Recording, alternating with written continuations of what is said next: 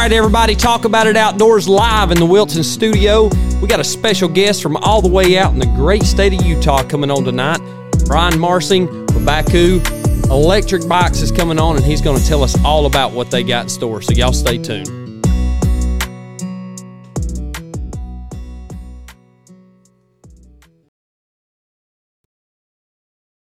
New things with the music. I hope y'all like it, and I hope everybody's tuned in and ready for a good night. Special guest in the house, in studio with us tonight. James Turner's going to come on and be a special guest host while Cody's still out west chasing whatever he's doing. He may be on a jet airplane headed back here in, as we speak. I don't know. I hadn't talked to him. Nick, good to see you, man. Glad to have you here. What's going on with you? Do anything exciting over the weekend? No, I didn't. No hunting? No. Oh, yeah, I did go rabbit hunting one time.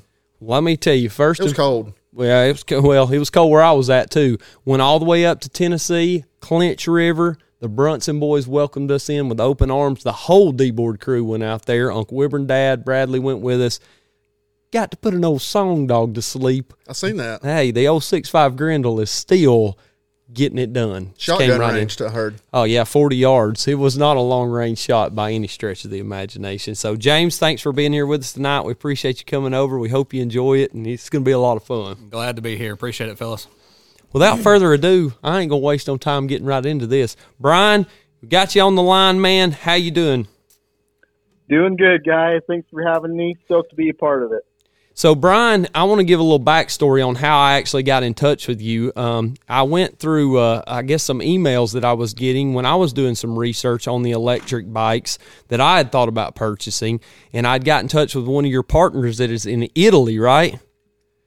Yeah, so we have multiple dealers throughout the industry within the United States and throughout the world, and that specific gentleman, E-Bike Generation, does a really good job of marketing, and so that's how he landed you to get in contact with us. Yeah, I sent John an email, and it was on I think on a Tuesday or Wednesday, and he sent me back an email, and it was like 3:30 in the morning, and it would actually been like way earlier in the evening for him, and I was like, man, this guy gets up extremely early to get on the bikes or whatever, so he got me in touch with you, and I couldn't be any more thankful for that, because after the conversation you and I had, it was a nice conversation to learn how you guys are putting those e-bikes to use out there. And, you know, we're not going to only talk about e-bikes. We're going to go through everything under the sun because we love talking mule deer and elk hunting with anybody, and we definitely want to hear some of those stories from you. But, you know, give us a little rundown, about Brian. Tell everybody that's here in the Southeast what kind of hunting you do and, really where you got your start in it all.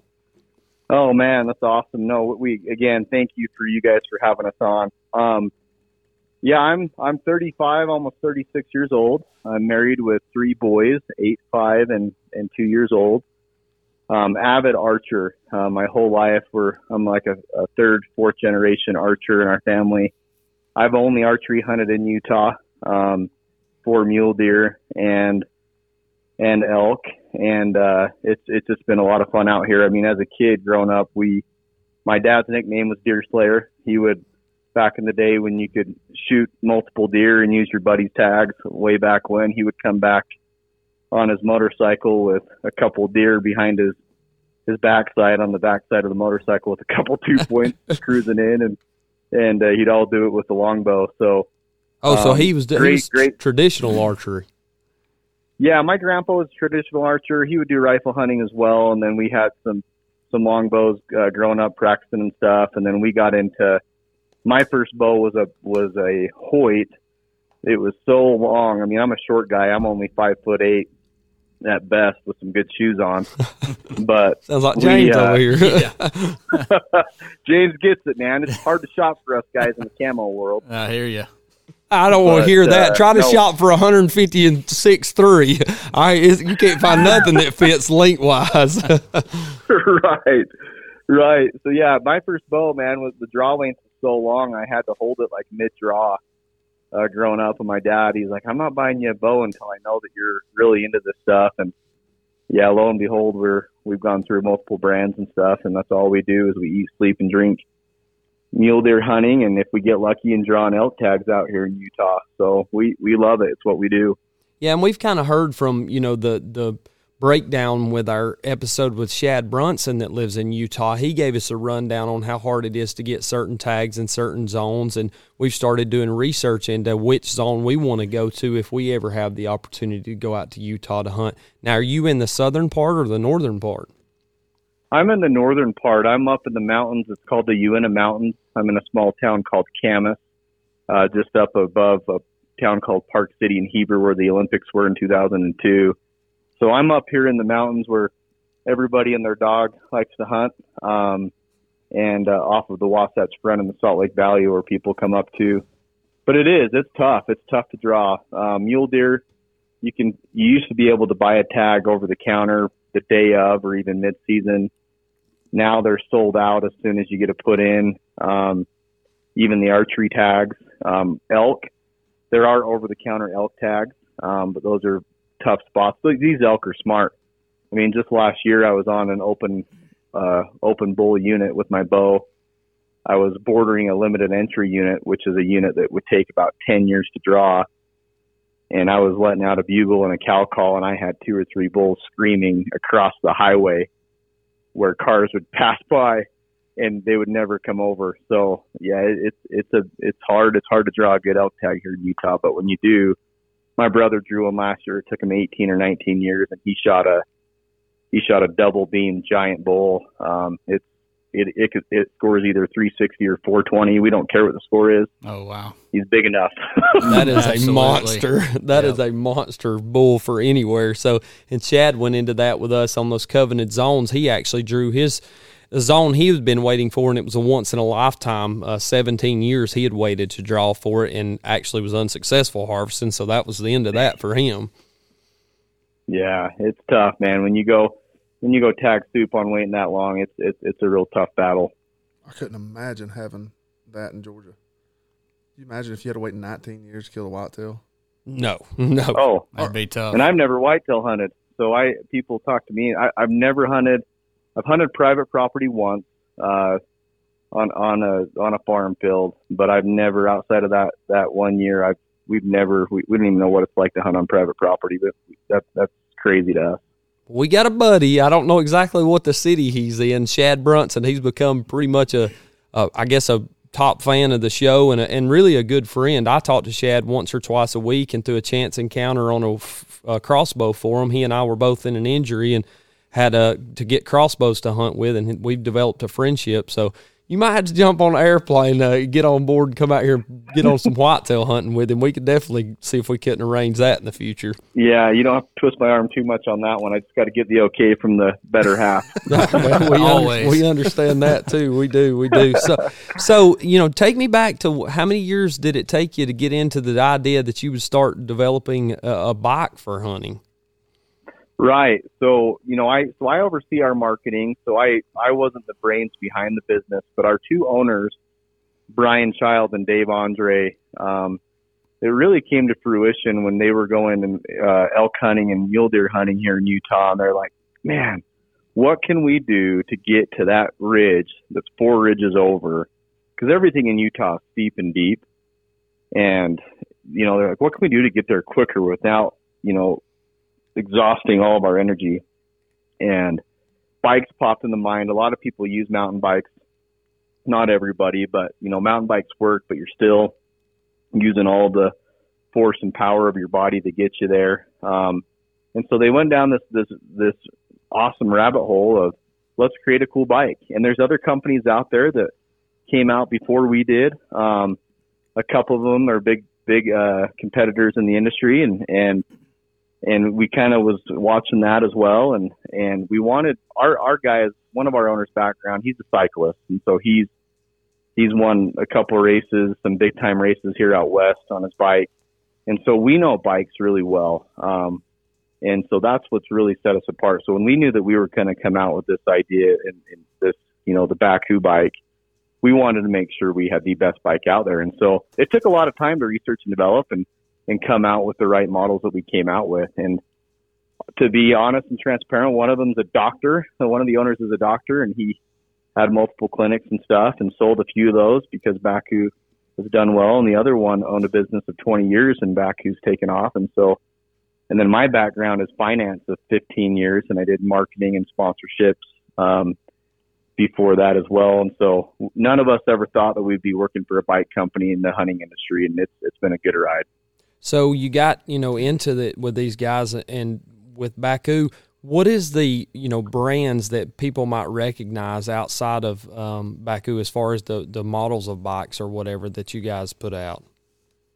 Yeah, so it's definitely the fat tire model, right? So anything that's got a fat tire out there, there's multiple companies out there that are coming to the game for that. The first one was QuietKat that came out, and then Rambo about the same time, soon to follow. And then there's some other ones that are more urban style bikes looking to get into the market.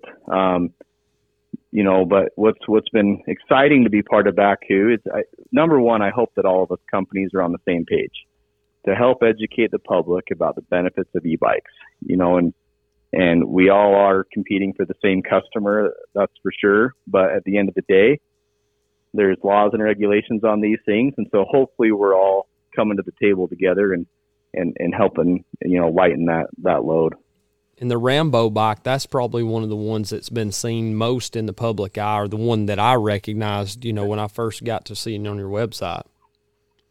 Yeah. Yep. So Rambo, their bikes are similar to ours. There's some differences in the components and stuff. That's kind of what sets bikes apart.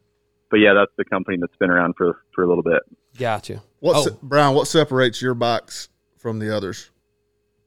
Yeah. So really, for us, to be honest, I've never rode their bikes. And so we always say, hey, we're not going to say anything bad about it to other companies. That's our model. You're never going to hear us about that. But what we do know is how well our bikes are built. We know what our customers are saying. We know what our dealers are saying.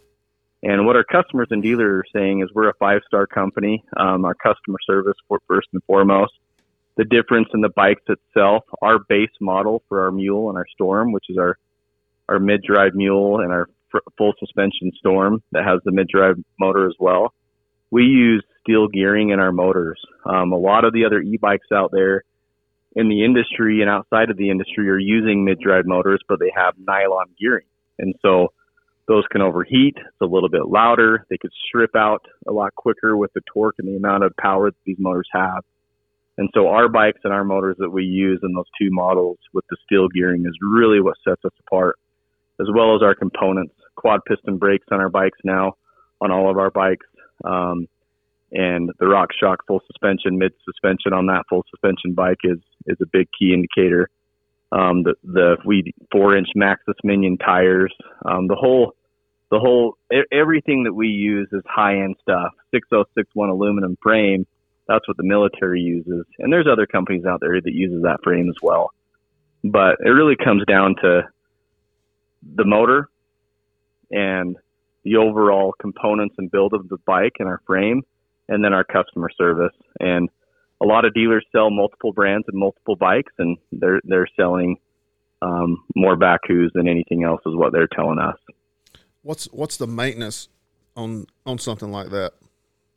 And not much at all. Does it change from model to model, or is it pretty standard across all the models? Pretty standard, like a typical bike. My biggest thing that I tell people, ride these bikes like a bicycle and have a good time. Don't ride them like a motorcycle. They're not built to be a motorcycle. So, but they can still do it. And so the maintenance really is just greasing the chain, keeping things clean and debris free on the cogs and the cassettes and everything. Maintaining the right PSI in the shocks as well as the tires. It's pretty dang basic. And then we have a great warranty on our motors and stuff, on our batteries. The maintenance on the batteries is just trying to keep them warm. So if you're in cold weather, keep those things inside. We are coming out with a really cool product to help maintain these batteries. So stay tuned on that. But we, to keep those things at high performance. But yeah, they're simple. So if I've got, a bike that I'm going out on a weekend trip and I'm going to use it for an extended period of time, what's the, time frame as far as miles go that you're seeing getting on most of the models of bike? I know it varies with, whichever bike you get, but which one would be What's a standard distance that I could go on one of your bikes? Yeah, I can give you. Yeah, honestly, it depends. There are variables. It depends on what you weigh. It depends on the terrain that you're in. So I did a test on our bike, and I did this as a customer. I went to up here in the Uintas. It was about 9,800 feet above elevation, and I'm like, where I grew up hunting. I'm like, I want to ride this bike, and I'm going to go 17 miles, and I'm going to go from one side of the highway to the other side of the highway. And I filmed it and documented it and put it on our videos. And I went about 17 miles, and we have it on my full suspension. It's a 17.4 amp hour battery, and going uphill, downhill, using throttle on occasion, using high pedal assist, I still had about 48% battery left. So I was going to be able to go around 34 to 36 miles on that battery. Wow. So rule of thumb, we have 3 different sizes of batteries. We have a 14.5, we have a 17.4, and we have a 21. I can go for my size about 2 miles per amp hour. So on the 21, I could go over 40 miles. That's a pretty good stroll. It's really good, yeah. Yeah. So going into, the maintenance portion of it, and I hear a lot of people talk about the bikes, I want to know if you go out to hunt a piece of ground and you've rode your bike in and you've got a hike or a walk or whatever it may be, and I know out west you guys don't really stand hunt that much. You do a lot of spot and stalk, but if I wanted to protect that bike, I'm assuming I would just chain it to a tree. Is there something you guys go over with people about that? Yeah. So definitely chain it to a tree, lay it down on the non-derailer side. We do some stand hunting out here, and so what I do is I lay it down. I actually have a mesh camo, I don't even know what you call it, a blanket or something, but I'll just lay my bike down and cover it in some camo cloth that I have, and then I'll go on a hike. But just don't forget where you lay your bike when you come back. I guess that'd be my problem. I'd take the pedals off of it and put the battery in my bag and get back, and I'm like, I left that at the top of the tree or something. I'd have to walk back in and get it. Yeah, I was up in Idaho, and I forgot where I left my bike. It's dark. I'm like, it's got to be right here. I was about 2 canyons away. You do a lot of traveling out over there as far as when you're hunting and stuff, or do you just mainly hunt in Utah? I hunt in Utah is primary, but I go to Idaho. I've been to Colorado. I've got a bunch of points for Wyoming. But Utah is a great state, man. It's got a lot of great access, a lot of great trails.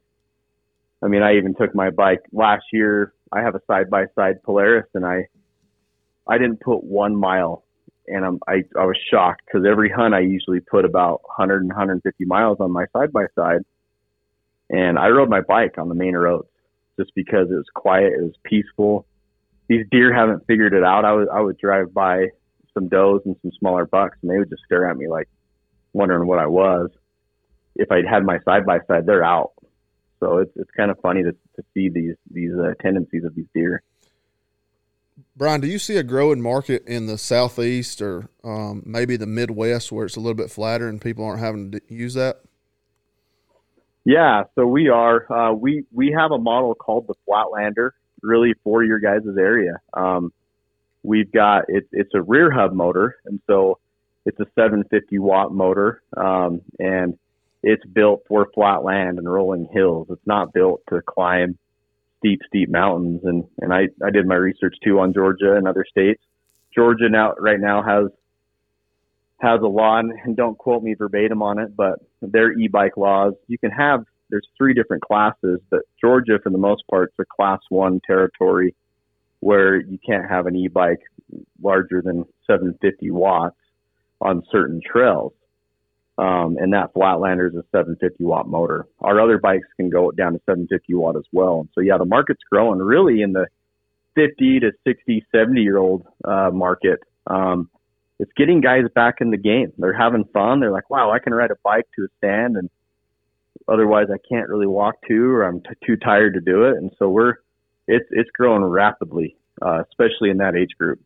Yeah, and you told me something on the phone the other day that I hadn't even considered, that guys that had knee surgeries or had injuries that couldn't get out and hunt anymore, it was really opening up a new door for them to be able to get that back out there. Oh yeah, a buddy of mine, he bought a bike from us, and his dad hadn't been out hunting for about 3 years because he's had a bad knee, and he videoed his dad. He pulled the bike out of the truck, and the dad hopped on the bike and he hit the throttle, and he got to the stand within like 2 minutes. My buddy's like, well, I guess my dad stole my bike, but the guy was he felt like a kid again, and he was able to get out. It didn't hurt any of the feet. I mean, people always say that these bikes could hurt the environment. They do nothing to hurt anything, and so it's just a great tool. That's pretty neat to see, people gaining interest in it, that age group, because I mean, they're like you and I talked about, they're the foundation of what we're trying to do out there in the woods, and they're teaching us things that we're never going to get back. We're going to have that stuff lost. So it's pretty neat to see those guys get out there and be able to do it again just by getting on a bike like when they were a kid. And it definitely shows very well for y'all's brand. So, hey Brian, this is James. I had a quick question for you. So, back to the bike itself, as far as a battery, I'm somewhat familiar with like Polaris Ranger EV, of course, battery powered side by side. But what type of length in years would you expect to get out of a bike like yours? 3, 4, 5 years? 800 to 1,000 discharges. So, full charge down to complete depletion. 800 to 1,000 times. Oh, and, wow. As far as years, man, it just translate that to how often you ride it. Based on, I would say, longer than 5 years for sure. Okay.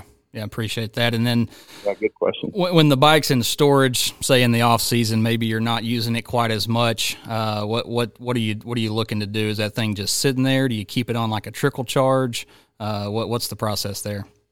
Yeah, I just bring in my battery inside the house just to keep it at a room temp during the winter months, and then I can take it out to ride during the winter as well still. Okay. But yeah, I don't ever recommend it just sitting out in a garage in cold weather. These batteries are built to protect themselves. And so when the battery's super cold and you start, accessing and pedaling this bike, the battery could shut down kind of like what your iPhone would do in severe cold temps. It's not because it's broken. It's doing it to protect the battery and the longevity of the battery. And so that's where the key is to make sure you keep that battery at a good temp. Gotcha. And hey, one last question. This is more of a selfish question than anything, going back to hunting around Utah. So I've actually been putting in for Utah for the last 11 years myself for elk, limited entry elk and deer. Along with a good buddy of mine, Jason Lewis, who was on some earlier episodes. But anyways, we've got about 11 points for each of those. What would you recommend being the best unit, let's just say for elk, in the state of Utah for a non-resident hunter? Wow, man. You're getting my opinion, which there's way better people out there to get that answer from. I'm a redneck at heart myself, but man, my brother drew the Dutton, and he's the one that shot that giant bull last year. That's a good unit, but there's better ones. The Boulder right now has been a fantastic unit for some big elk. Some of the biggest elk in Utah have been shot off the Boulder, which is across the highway from the Dutton, and that's like central South Utah. Okay. San Juan is my dream. The San Juan unit is something that I've always wanted to hunt. Growing up as a kid, it seemed like every 400-inch bull came off of the San Juan. That's a southeastern unit. Yeah, that one's kind of been on our radar as the number one location, but it seems as time goes on, you start encountering some of that point creep, So when we started doing this 11 years ago, you could get drawn in the San Juan in, say, 12 or 13 years. Now it's crept on up to 20 and 21 years. And so we're just looking at ourselves and we're like, do we really want to wait another 10 years? And then when 10 years comes, it could be 25, 26 points. Y'all be hunting an e-bike by that time. I know. We're going to be in a wheelchair. Well, when you do that, give us a call. We'll get you on some bikes. There you go. But dude, honestly, like here's my brothers and I. We're in Utah and we've hunted and ate, sleep, and drink this stuff our whole life, and we're still learning. My rule of thumb is all about the dates. Okay.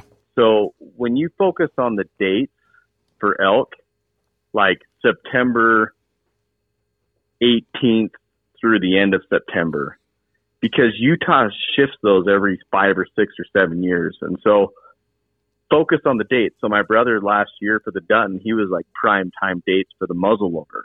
Okay. The archery was, I felt bad for any archer that drew the archery because that hunt for the limited entry tag ended on September 11th. Oh, no. So it started in August then, right? Started in August. Wow. Yep, started mid-August, all velvet, and then they started to rub in September.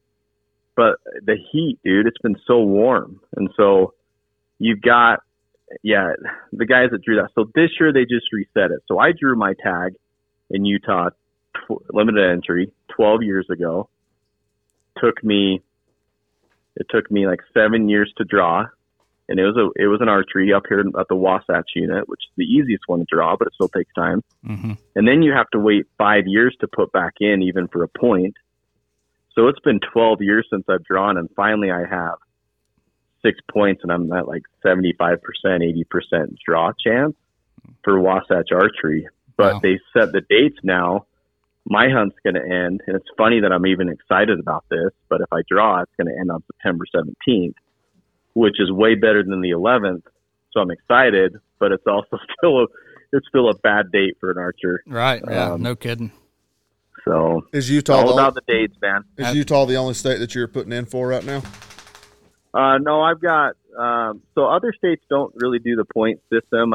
From what I understand, again, there's going to be Western hunters listening to this and saying, I don't know what I'm talking about, but I don't think Idaho does points for the most part. It's the luck of the draw. Wyoming I do. So Wyoming I have 7 points elk, and I've got 7 points deer, and there's some killer Wyoming points. I could draw right now in like the Yellowstone area, but if I see a grizzly bear, I'm running home.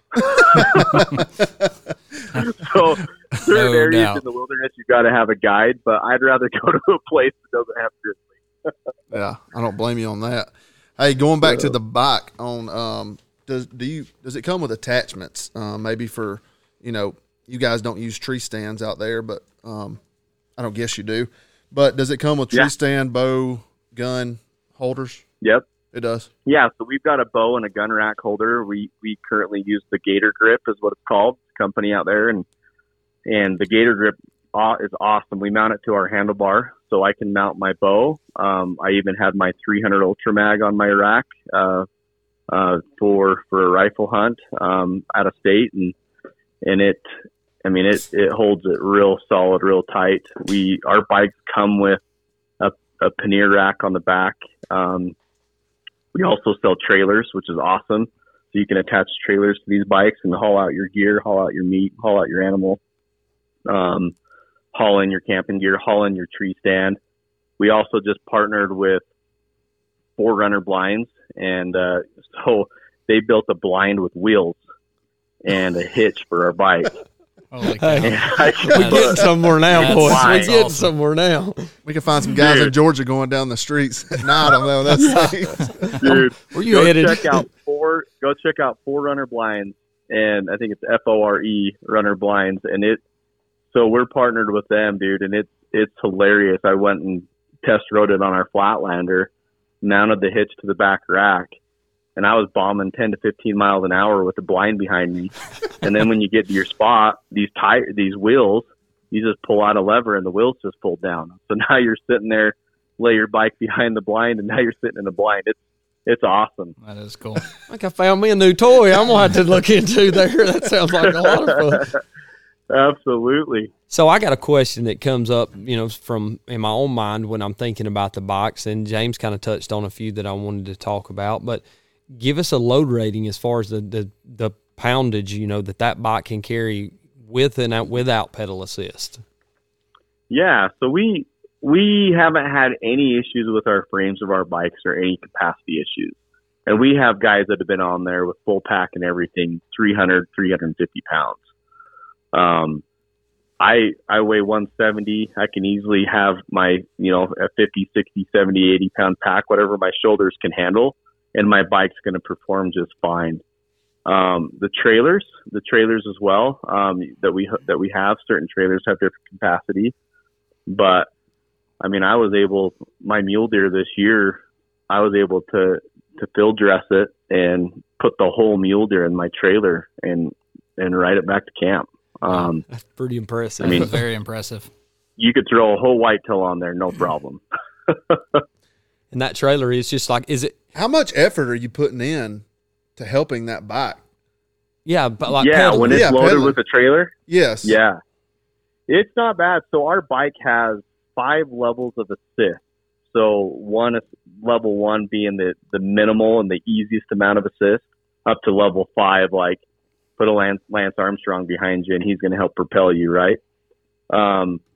Honestly, pulling a trailer with the deer, I was probably level assist 3. And so I still had plenty of opportunity if I wanted more assist to give that to me, but I was not fully maxed out at all pulling that mule deer out. That's with a mule deer. That ain't we could pile 4 or 5 Georgia does in there and haul them out.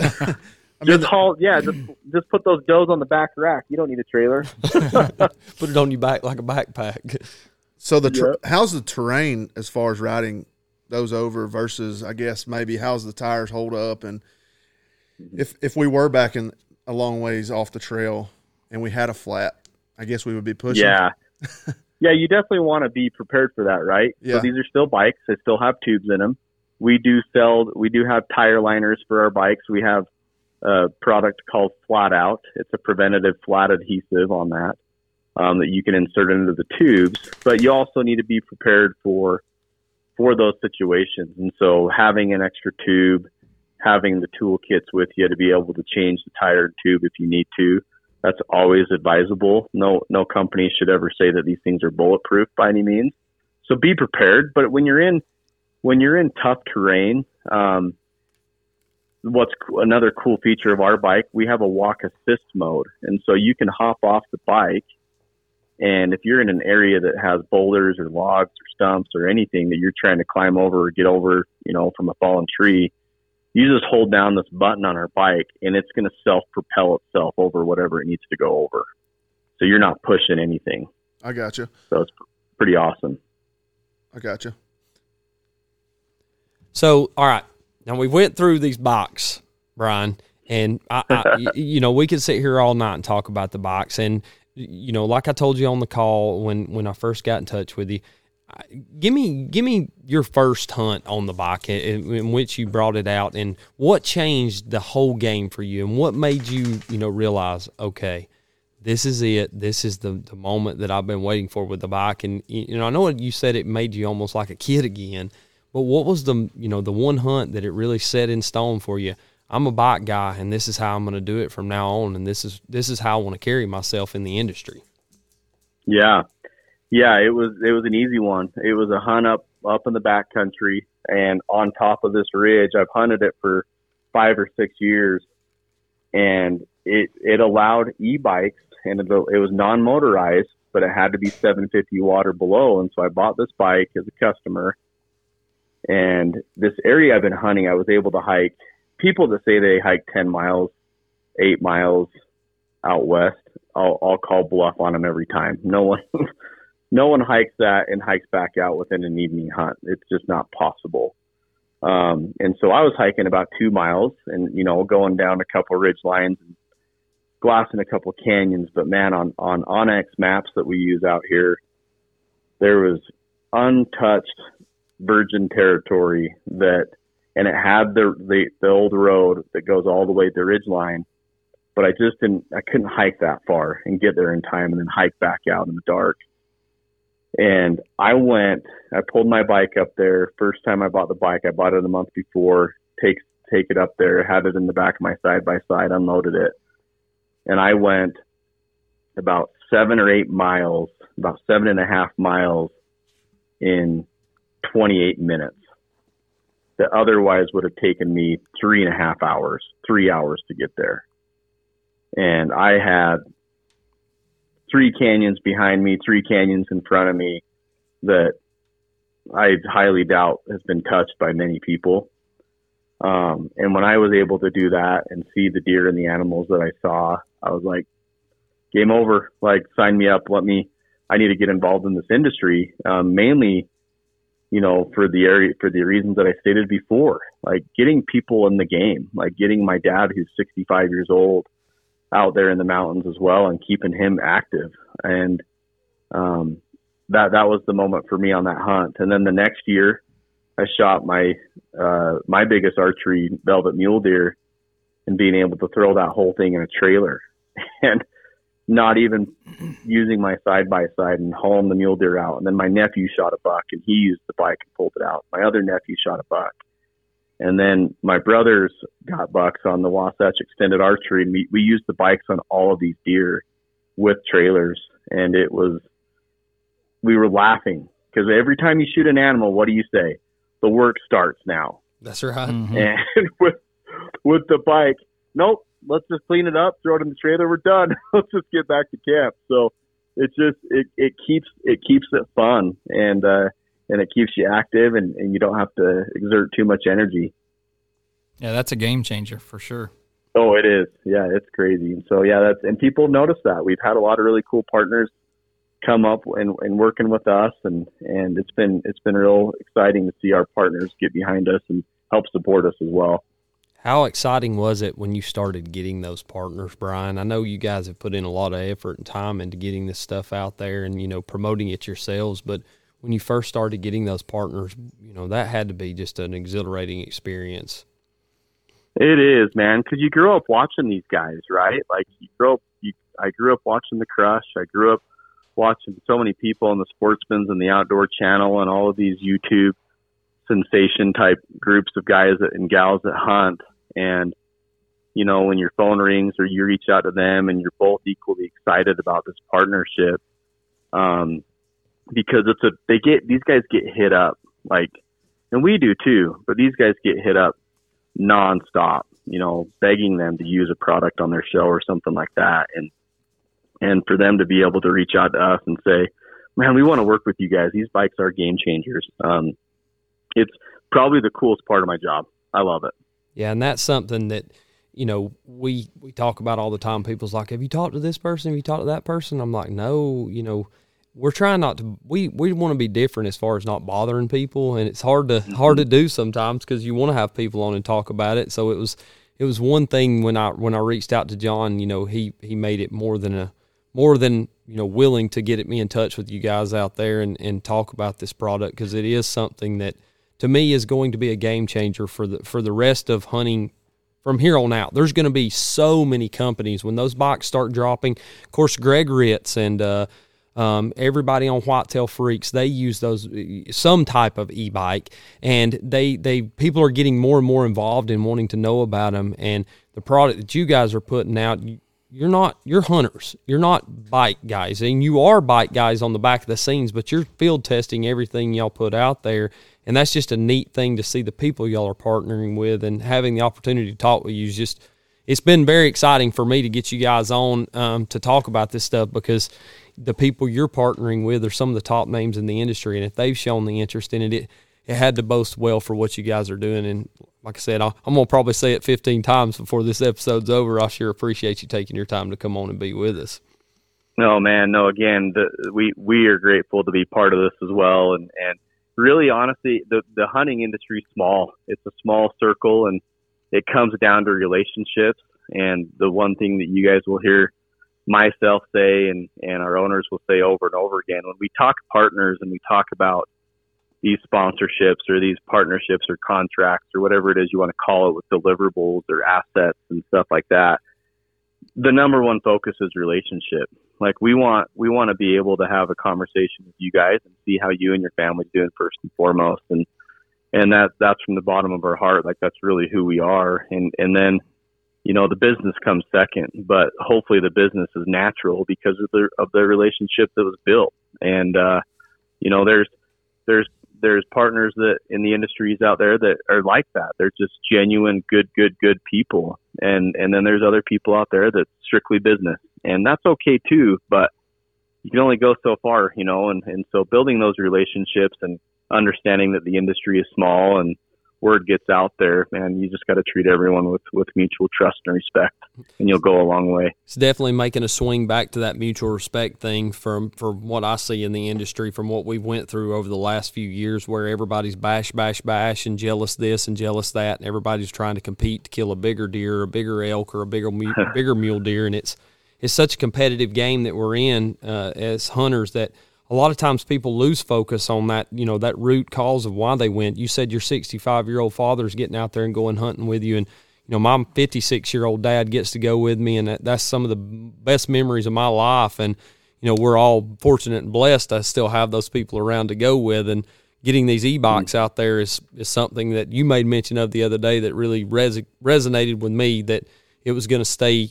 It could keep them in the game a lot longer than what 10 years ago it could. Yeah. I mean, that's really kind of what we're trying to share with every state in the U.S. and these decision makers.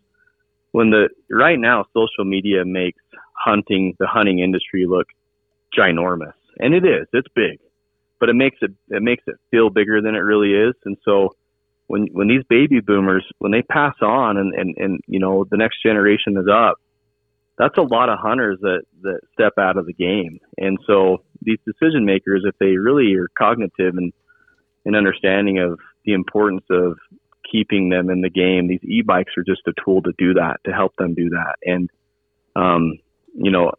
otherwise, if we just keep trying to regulate everything, it hits a slippery slope. It makes it really tough. I mean, here in Utah right now, we're going through a bill trying to ban trail cameras throughout the whole state. And it's, there's people on both sides of the fence. It's a heated debate right now. And, at the end of the day, my dad, it took him, I think, 16 years to draw his elk tag. I only have 2 trail cameras. And I'm like, I wanted to be able to use trail cameras to help my dad find a bull. Right. Absolutely. Yeah. And so now so any chance we can get to educate people on e-bikes, because it is a hot topic for those that don't understand it. People that are against e-bikes are thinking, well, they're too fast, they're going to tear up the land or anything like that. No, that's not the case. People that are buying e-bikes aren't wanting to go fast. They're needing assistance. Is that the biggest argument you see is them people with the e-bikes? People are saying, oh, it's going to tear everything up. Yeah. And as soon as you say, because I'm a horse owner as well, as soon as you say horses tear up trails worse than e-bikes, they don't have a response to that. Cause it's true. And I have a horse as well.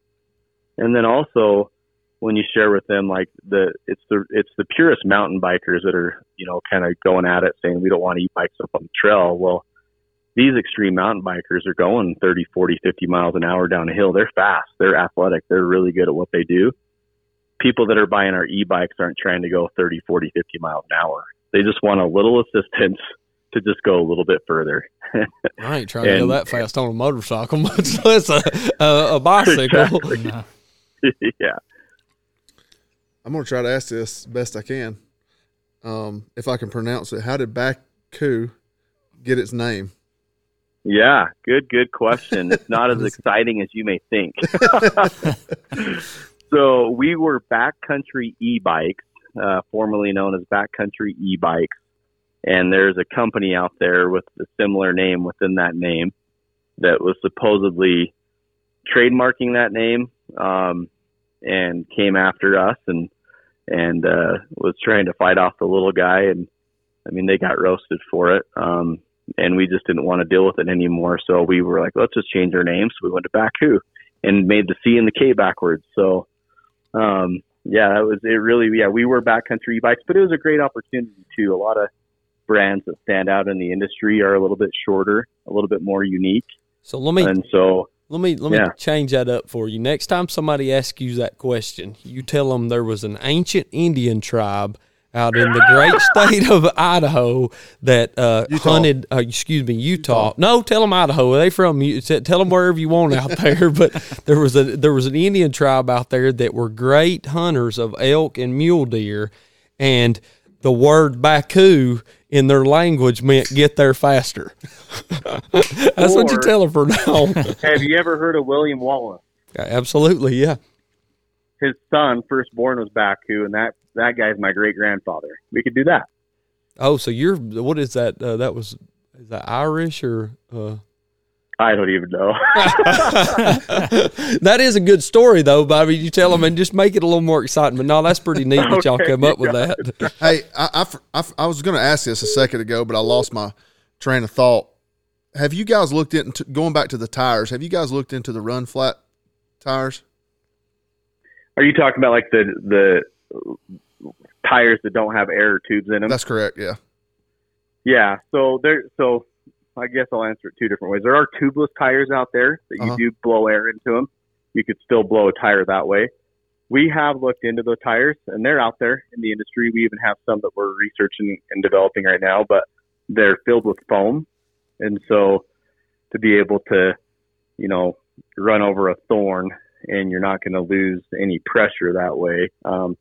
No, they're out there. What we experienced, and again, we'll get there, but what we experienced in the first round is when you hit, let's say you come off of an edge and you maybe catch a couple feet of air. That foam is so hard that once you hit the ground really hard, it'll cause the tire to kind of feel like it's a flat tire because that foam hardens in the way that it hits. And so it wasn't giving us a smooth ride. But we're still in the middle of all that. I think it's a great idea, and it's something that we want to look at doing because we would like to have you guys run over whatever you want to run over and not have to worry about it. But yeah, stay tuned on that. But yeah, that is our next, goal for that. A lot of people, and maybe we just do it as an option, right, for our customers, but a lot of people like that feel of that tubed air feel where it's kind of added suspension. But yeah, no, it's a good idea. You have a side cart for one yet? Dude, I swear to God, if we get an e-bike, I will build a side cart. You can pedal it and I'll ride beside you. That would be awesome. So Fred and Barney, like the Flintstones? Who's Barney? I ain't pedaling. I'm just going to ride. Drop me off here, Nick. We're here. So. You could sit in the trailer, man. You guys know? That's it. That's it. He's only 150 pounds. He can get in there. Yeah, one of our partners, Elk 101, he's rigged up his folding deer trailer where his kid will just sit on the trailer while he goes in deep, and it's hilarious, man. It's awesome. So it's doable. So next year, talk about it outdoors. Nick Wilson and Alex headed in for a deep forest journey, and I'm riding the trailer. I was thinking more like the local parade. Maybe we might get in the Shriners Parade downtown. Oh, that is I got a awesome. question for you guys, non-hunting. I had this argument with Realtree the other day. So, and it blows my mind. He asked me this question. He's like, "Hey, Marsing, when I say, hey, I'm fixing to get a Coke, do you want one?" And I'll say, what sure. kind? You'll probably say, what kind? Yeah, I'll say, what kind? So he'll say, what kind? I'm like, well, you just said a Coke, so give me a Coca-Cola. We say pop and soda. So when I say Coke to you guys are thinking what kind? That means anything, yes. That could be any kind. Yeah, it could be a Dr. Pepper, a Sprite. So that's the weirdest thing, man. Well, when you know what's weird is we went to Arkansas on a coon hunt when I was 16, and the lady asked me if I wanted a pop, and I said, no, ma'am. Did I say something I shouldn't have said? We're thinking a pop's a pop upside the head. No, a pop is, yes, I'll take a Sprite or Shasta or Coke or root beer or Mountain Dew. What's a Shasta? I was about to ask the same thing. Shasta? You've never had? Oh my gosh. You're killing me. Kiwi strawberry, blackberry Shasta? Is that like some carbonated water? It's like before Coke came about, I swear. Shasta's like great-grandfather time. We consider that RC Cola here. Yeah, RC Cola. That's what we call it. Wow, I've never heard of a Shasta. I love it. It's funny. Now, let me ask you this. You go out on your bike and you've picked up a game or whatever. You've got it, bringing it back to camp. You get it back, and when you get back to camp and you're in a remote situation, how do you charge that thing? Yeah. So two options that you got. People are buying extra batteries. And so we do have car chargers as well for these batteries, but we also sell a solar panel. So you could you can lay out the solar panel that we have, charge it, plug it right into the battery, and that's kind of the benefit of having 2 batteries. So while you're out hunting during the day and all day, you've got a battery back at camp charging off of the solar panel. I didn't think about that. You just pull the battery out and plug it up in your truck or whatever you're near. Yeah, yep. And you don't have to remove the battery if you're in an area that you can plug it into a generator or anything like that. But yeah, if you're in a remote area, take one of our solar panels up there. Now tell us about some of the partners you've got involved with. I know there's a lot of people that are going to be listening on here that may or may not be following Bakcou and want to see who you're partnered up with. I know we're familiar with that, but who's some of the exciting names you got that are lined up? Oh man, some non-hunting ones that are dipping into the hunting. The first one's real fun. Prime Time, good old Deion Sanders. He's got one of our bikes. Cool. Watch out now. Yeah, watch out for him. Whether you like him or not, Donald Trump Jr. We love him. We love him. Yeah. We don't talk politics that much, but we love him on here. Yeah. The Crush, Whitetail Fit, Whitetail Fix, Hollywood Hunter. I'm trying to name people out east there. Out west, we've got Born and Raised Outdoors. The Hush guys have our bikes. Elk 101, Corey Jacobson. We've got a few others that are reaching out to us. We probably have in total about 40 plus partners. Whitetail Fit is one, not Fix, but those guys are ours too that we work with. So yeah, some fun names. Carbon TV, Jules McQueen. And so we just partnered with her as well. A lot of Sportsman's Channel partnerships with a couple Outdoor Channel partnerships, and Duck Commander. So Martin with the Duck Commander, Duck Dynasty crew, we work with him. He's been really awesome to work with. I told him I need to get Uncle Si on a bike or that would be awesome. It would be amazing, and he's still recovering from COVID, so hopefully we can make that happen. I said, dude, I'll get him a teacup holder. Absolutely. That I guarantee you that would be what you just said, Nick. What did he say? What's this thing cost? The hang? That's a car payment. I could hear him now. So, and then Major League Bow Hunter was one we just partnered up with as well, with Matt Duff and Chipper Jones. So that's probably one of the biggest names in the Southeast as far as hunting goes with us. I mean, it's we don't necessarily follow a lot of the out west hunters as much. We see them on TV and Carbon TV and Mossy Oak Go app. We see them going out there, but one of the biggest things is we see with Major League Bow Hunter. That was pretty exciting when you told me that the other day when we talked. You're like, don't say anything about it yet, but these guys just left, and I was like, oh man, that is pretty neat to get on. So I gotta go ahead.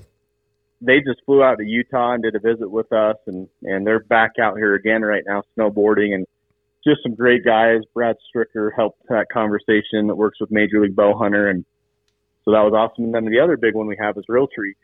Our Flatlander bikes come in the Realtree timber pattern, and so we work really close with Tyler Durden and those guys, and we sponsor Realtree 365 for Realtree road trips, and so that's been a really awesome partnership with them as well.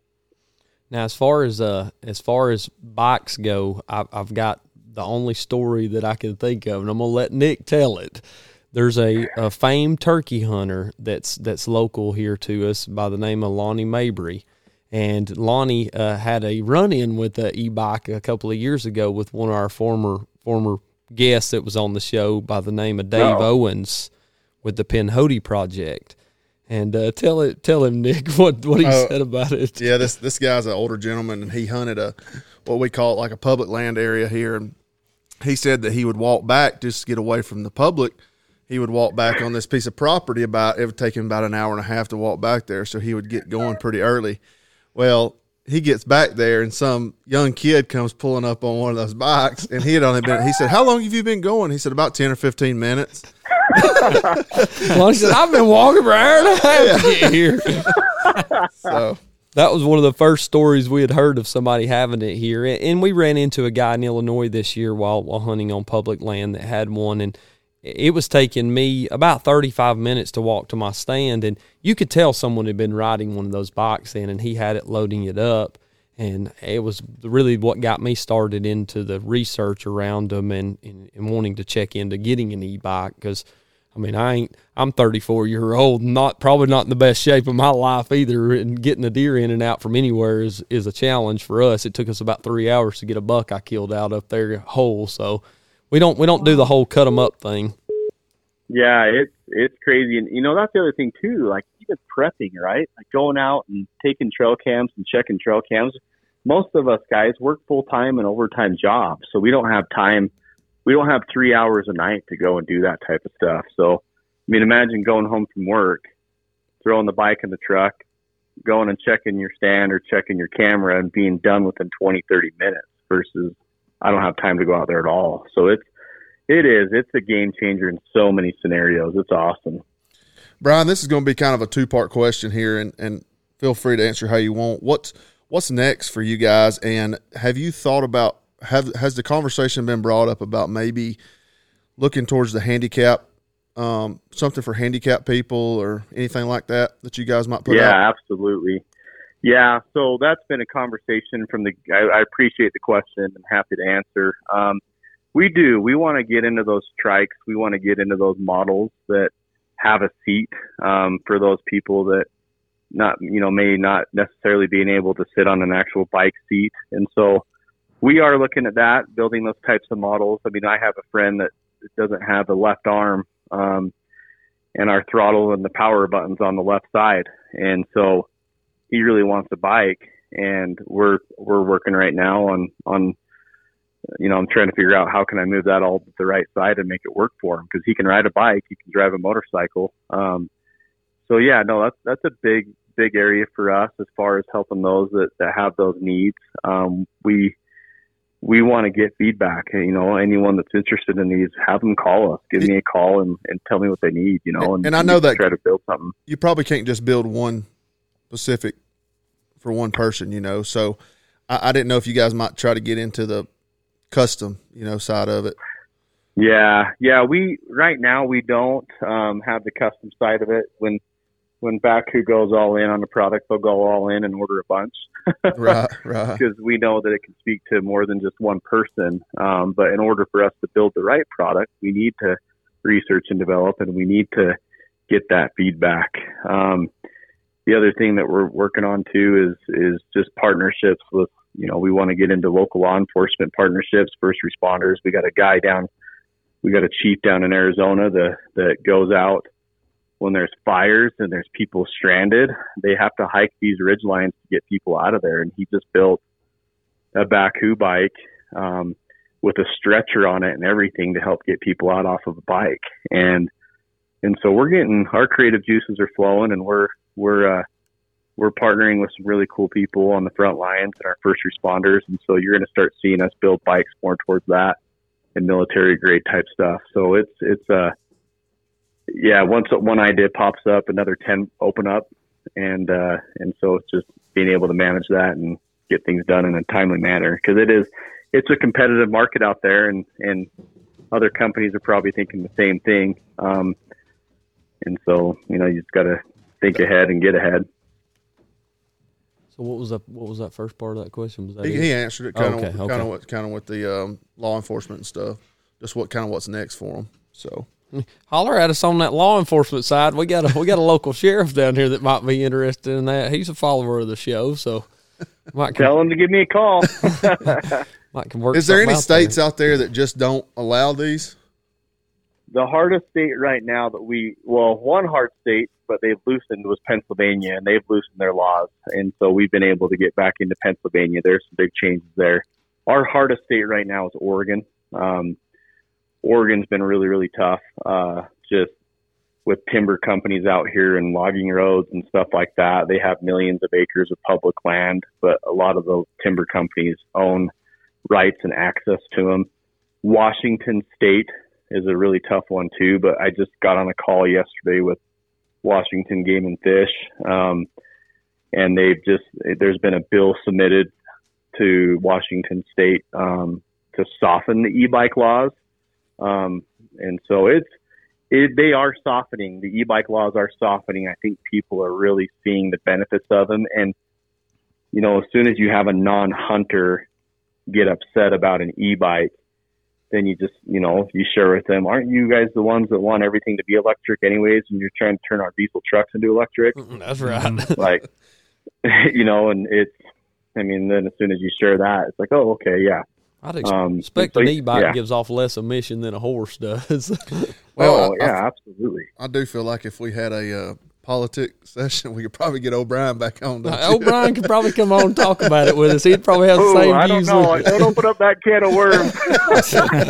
we try to leave that alone because we as hunters we all pretty much the same common theme when it comes to it. But we may have some non-hunters out there that want to listen and educate, and that's the biggest thing, Brian. Bringing you on and talking about the e-bikes is something that you just don't hear about here locally. You just don't hear about them. There's no stores that sell them. They're not here, and it's not public knowledge for us to get on and hear about the bikes. And that was something, as soon as I saw Mr. John's email, I sent him an email, and he, of course, forwarded it to you guys. And that was a great relationship building there, getting involved, talking to you. So they're a lot of fun, and it's, you guys are going to see that too with us. We're going to start dipping into the non-hunting market as well. So we're going to build pages and sites and social media that kind of gears to even the non-hunters. A lot of our clients and our customers that come in, they don't hunt, so they hop on a bike and they love the fat tire, they love the stability. They either live in California or Florida or Maine or Washington, and they like to ride the beach trails, and so we kind of see an opportunity there to go into that market. And so you're going to see that. Even my wife, she hates hunting. She supports me, but I brought the bike home and she's like, thanks for the bike, and so I had to go buy another one. So they're just a lot of fun. Brian, where would be a good place for somebody to start shopping for your products? Yeah, the biggest thing, two things. So Bakcou.com, BAKCOU.com, to check out our site. We have videos on there as well. Or go to our YouTube channel, Bakcou's BAKCOU for our YouTube channel. We're starting to put up videos about our mule and our storm. And then we're going to be putting up one for our Flatlander next week. And we're going to build an app too. We're going to be building an app that shows we can put up little videos. So like if you're in the backcountry and you break a chain or something happens to your bike or you need help, we're going to have little videos that will pop up to where you can download and we can walk you through it while you're out in the middle of nowhere. Cool. But yeah, really our site and YouTube. Sounds good. All right, Brian, as we're getting ready to close out, man, here, I always end this thing with a couple questions. Just going completely off of bikes. What's some advice you might give somebody coming up into hunting, man, that you've learned along the way that you'd like to share? Yeah, it's a great question. Do it because you love it. Just find something that you love and stick to it. Don't get caught up with score or size or anything like that. To see someone, and even myself, shoot a spike or a 2-point, because we like to have meat on the table, excites me just as much as shooting a big buck. And just focus on what brings you happiness and not what you think everyone else is doing means you have to do the same thing. My brother, he shot a really cool bull last year, once in a lifetime, and everyone asks him what the score is, and he says, big enough. I don't care what the score is. I was with my brothers and with my dad, and that's all that matters. And then surround yourself with like-minded people and hunters that, brings joy to your life, and you can do the same for them. Really at the end of the day, that's what it's all about, is finding your happiness in this world. And hunting is a big part of that for me. And my buddy, I always ask the question, if you guys had to choose one thing to hunt the rest of your life and you couldn't hunt anything else, what would it be? For me, it's elk.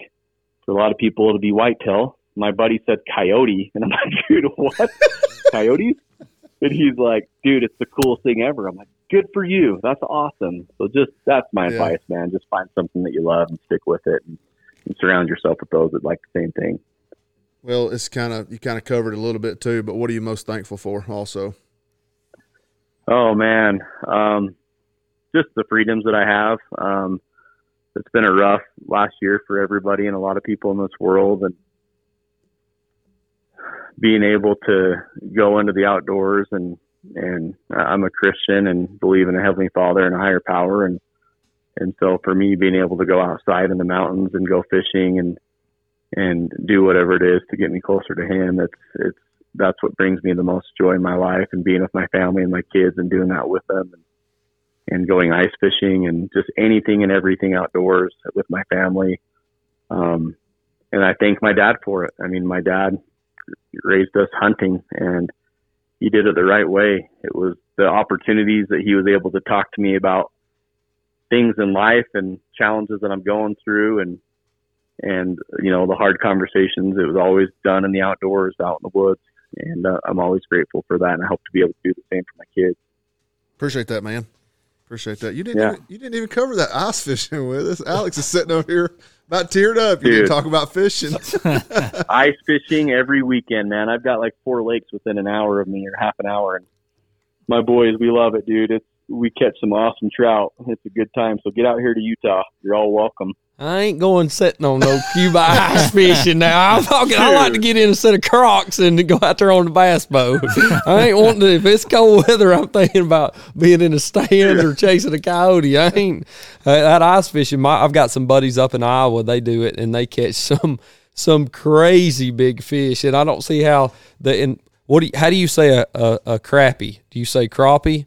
Oh, dude, crappie. Yeah, you're not taking a crap. It's crappie. Well, see, my buddies down in Florida call them specks. They call them specks. We just had that conversation this weekend. That's my favorite fish to eat. I love to eat speck or crappie or crappie. Crappie's the way we say it out here. So you guys, do you say crick or creek? Creek. No, it's crick. I got a crick in my neck. How do you say tire? What did you? What you don't even know what you said. A tire. A tire. No, I'm not talking about a tar. I'm talking about like a radio tire, like a tire. Dude, do I honestly have an accent to you guys? You do, absolutely. When you first called me, Alex, so I served a mission for my church in Taiwan, so I learned Chinese. Oh gosh! And when you first called me, I was like, I gotta pop my ears. I'm like, I don't know what he's saying. Oh, I'm sorry, man. I have to clean that up a little bit next time I call somebody. I'm like, okay, this isn't Chinese.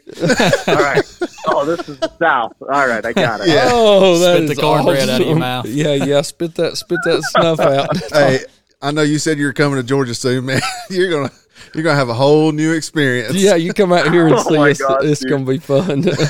Is that where Realtree Farms is? Yeah, it is. Yeah, it's down south of us, about 4 hours. Yeah, we're north of Atlanta. They're south of Atlanta. So I can call you guys if I need any translation help. Yes. Yeah, exactly. Yeah. Give me a call. I'll be glad to translate for you, because those guys, they cut from the same cloth we are, for sure. That's awesome. Oh, well, Brian, I'm going to run around the table here and, see if anybody's got any final words. That's kind of how we ended out. And you hit the nail on the head with what you were thankful for. And but Nick, you got anything you want to? No, Brian, thanks for taking the time out, man. I know you probably got a busy life, and you're busy at work, and you got 3 kids and a wife, and so I'm sure you're busy as anyone else. And I just appreciate you taking the time out. Appreciate you saying what you said about what you're thankful for, about Jesus Christ and all that stuff. So thanks a lot for that, man. James, what you got? Yeah, I'd just like to say thanks. This is obviously all new to me and didn't really know what to expect. And Brian, I appreciate all your information, very informative, and really eager to learn more about your company. So thanks for letting us know about it. Thank you, James.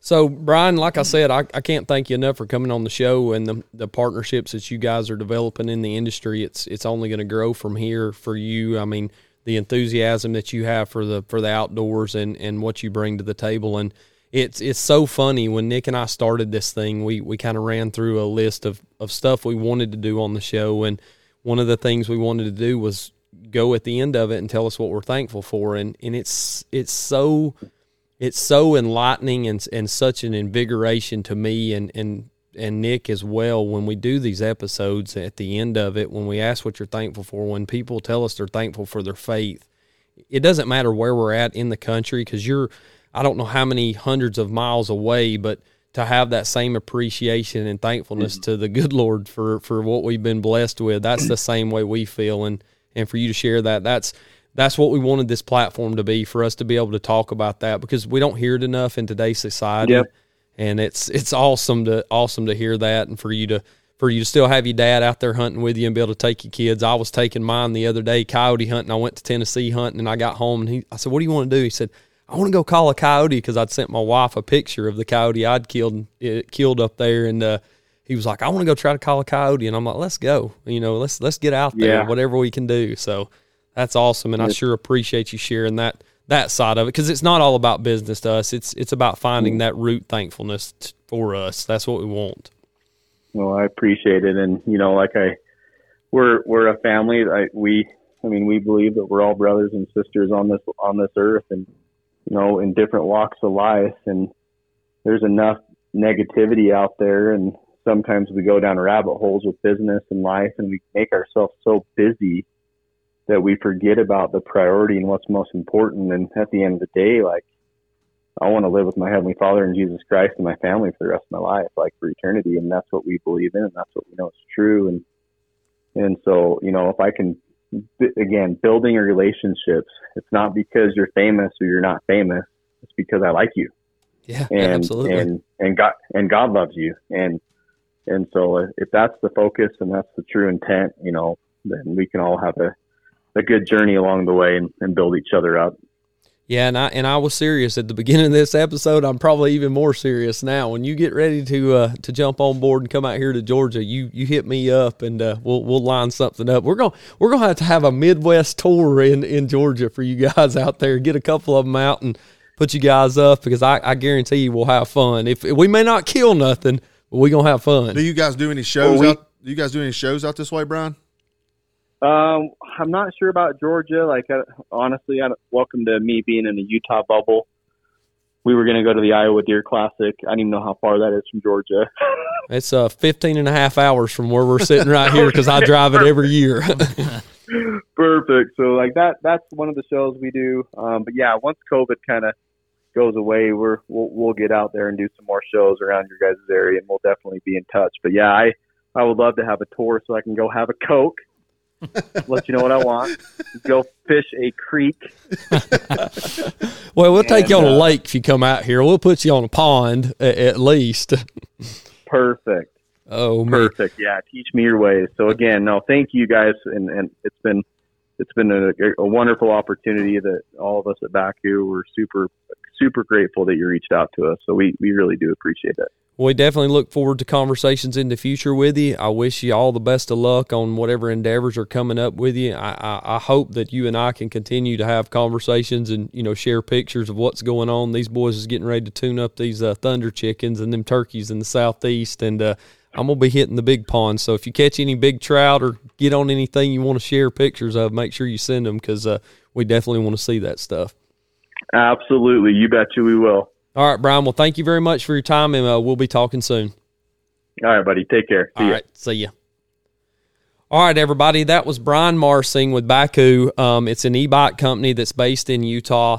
It goes a lot further than that, though. And when I first reached out to Brian, it was like he said he couldn't understand me, and I told him I couldn't understand the guy from Italy, and I bet he thought he was talking to somebody from way off. So it was definitely interesting to get to talk to him and see what he brought to the table, and see what Baku can do for the hunting community. Because as we continue along, it's only gonna evolve from there. So it was neat to talk with him. Yeah, it was. I thought that was pretty cool. Sharp looking bikes. Oh, they're nice bikes. They're beyond anything that I probably will ever be able to get out there on. I hope one day I can. Is that Riley Green on one? I don't know. Is that him? Might be. Is he from Riley Green from Georgia? I think he's from Alabama. Alabama.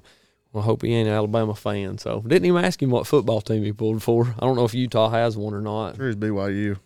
Could be, but I can tell you what, BYU or not, Alabama or not, the boy can flat talk about it. And he's our same age. I mean, he's the same age as us. And, you know, talking about his dad getting out there on that bike, that was awesome. I'm glad he shared that with us. And, hey, at the end of it all, he hit the nail on the head for what we're continuing to strive for, to find out what people are thankful for, and it's just a common core, what we're all thankful for. So we can't thank you enough for tuning in this episode. We got some good things coming up right here in the near distant future. Cody will be back with us soon. He's been out there playing on snow sleds and everything else. He's been texting me tonight, and he's been like, oh, goodness, I wanted to be there tonight. And hey, we miss you, buddy. So come on back and be with us. Nick, anything? I'm good, man. James, what you got? I'm good. I appreciate the opportunity, fellas. Hey, y'all stay tuned for the next episode. It's going to drop because we're going to put old James Turner on the spot and find out what he's all about. So we appreciate you for tuning in. Make sure you check us out on all our social media platforms. Follow along and be with us when you can. So with that being said, I'm going to remind you to smile as you go, and don't forget, mount the memories.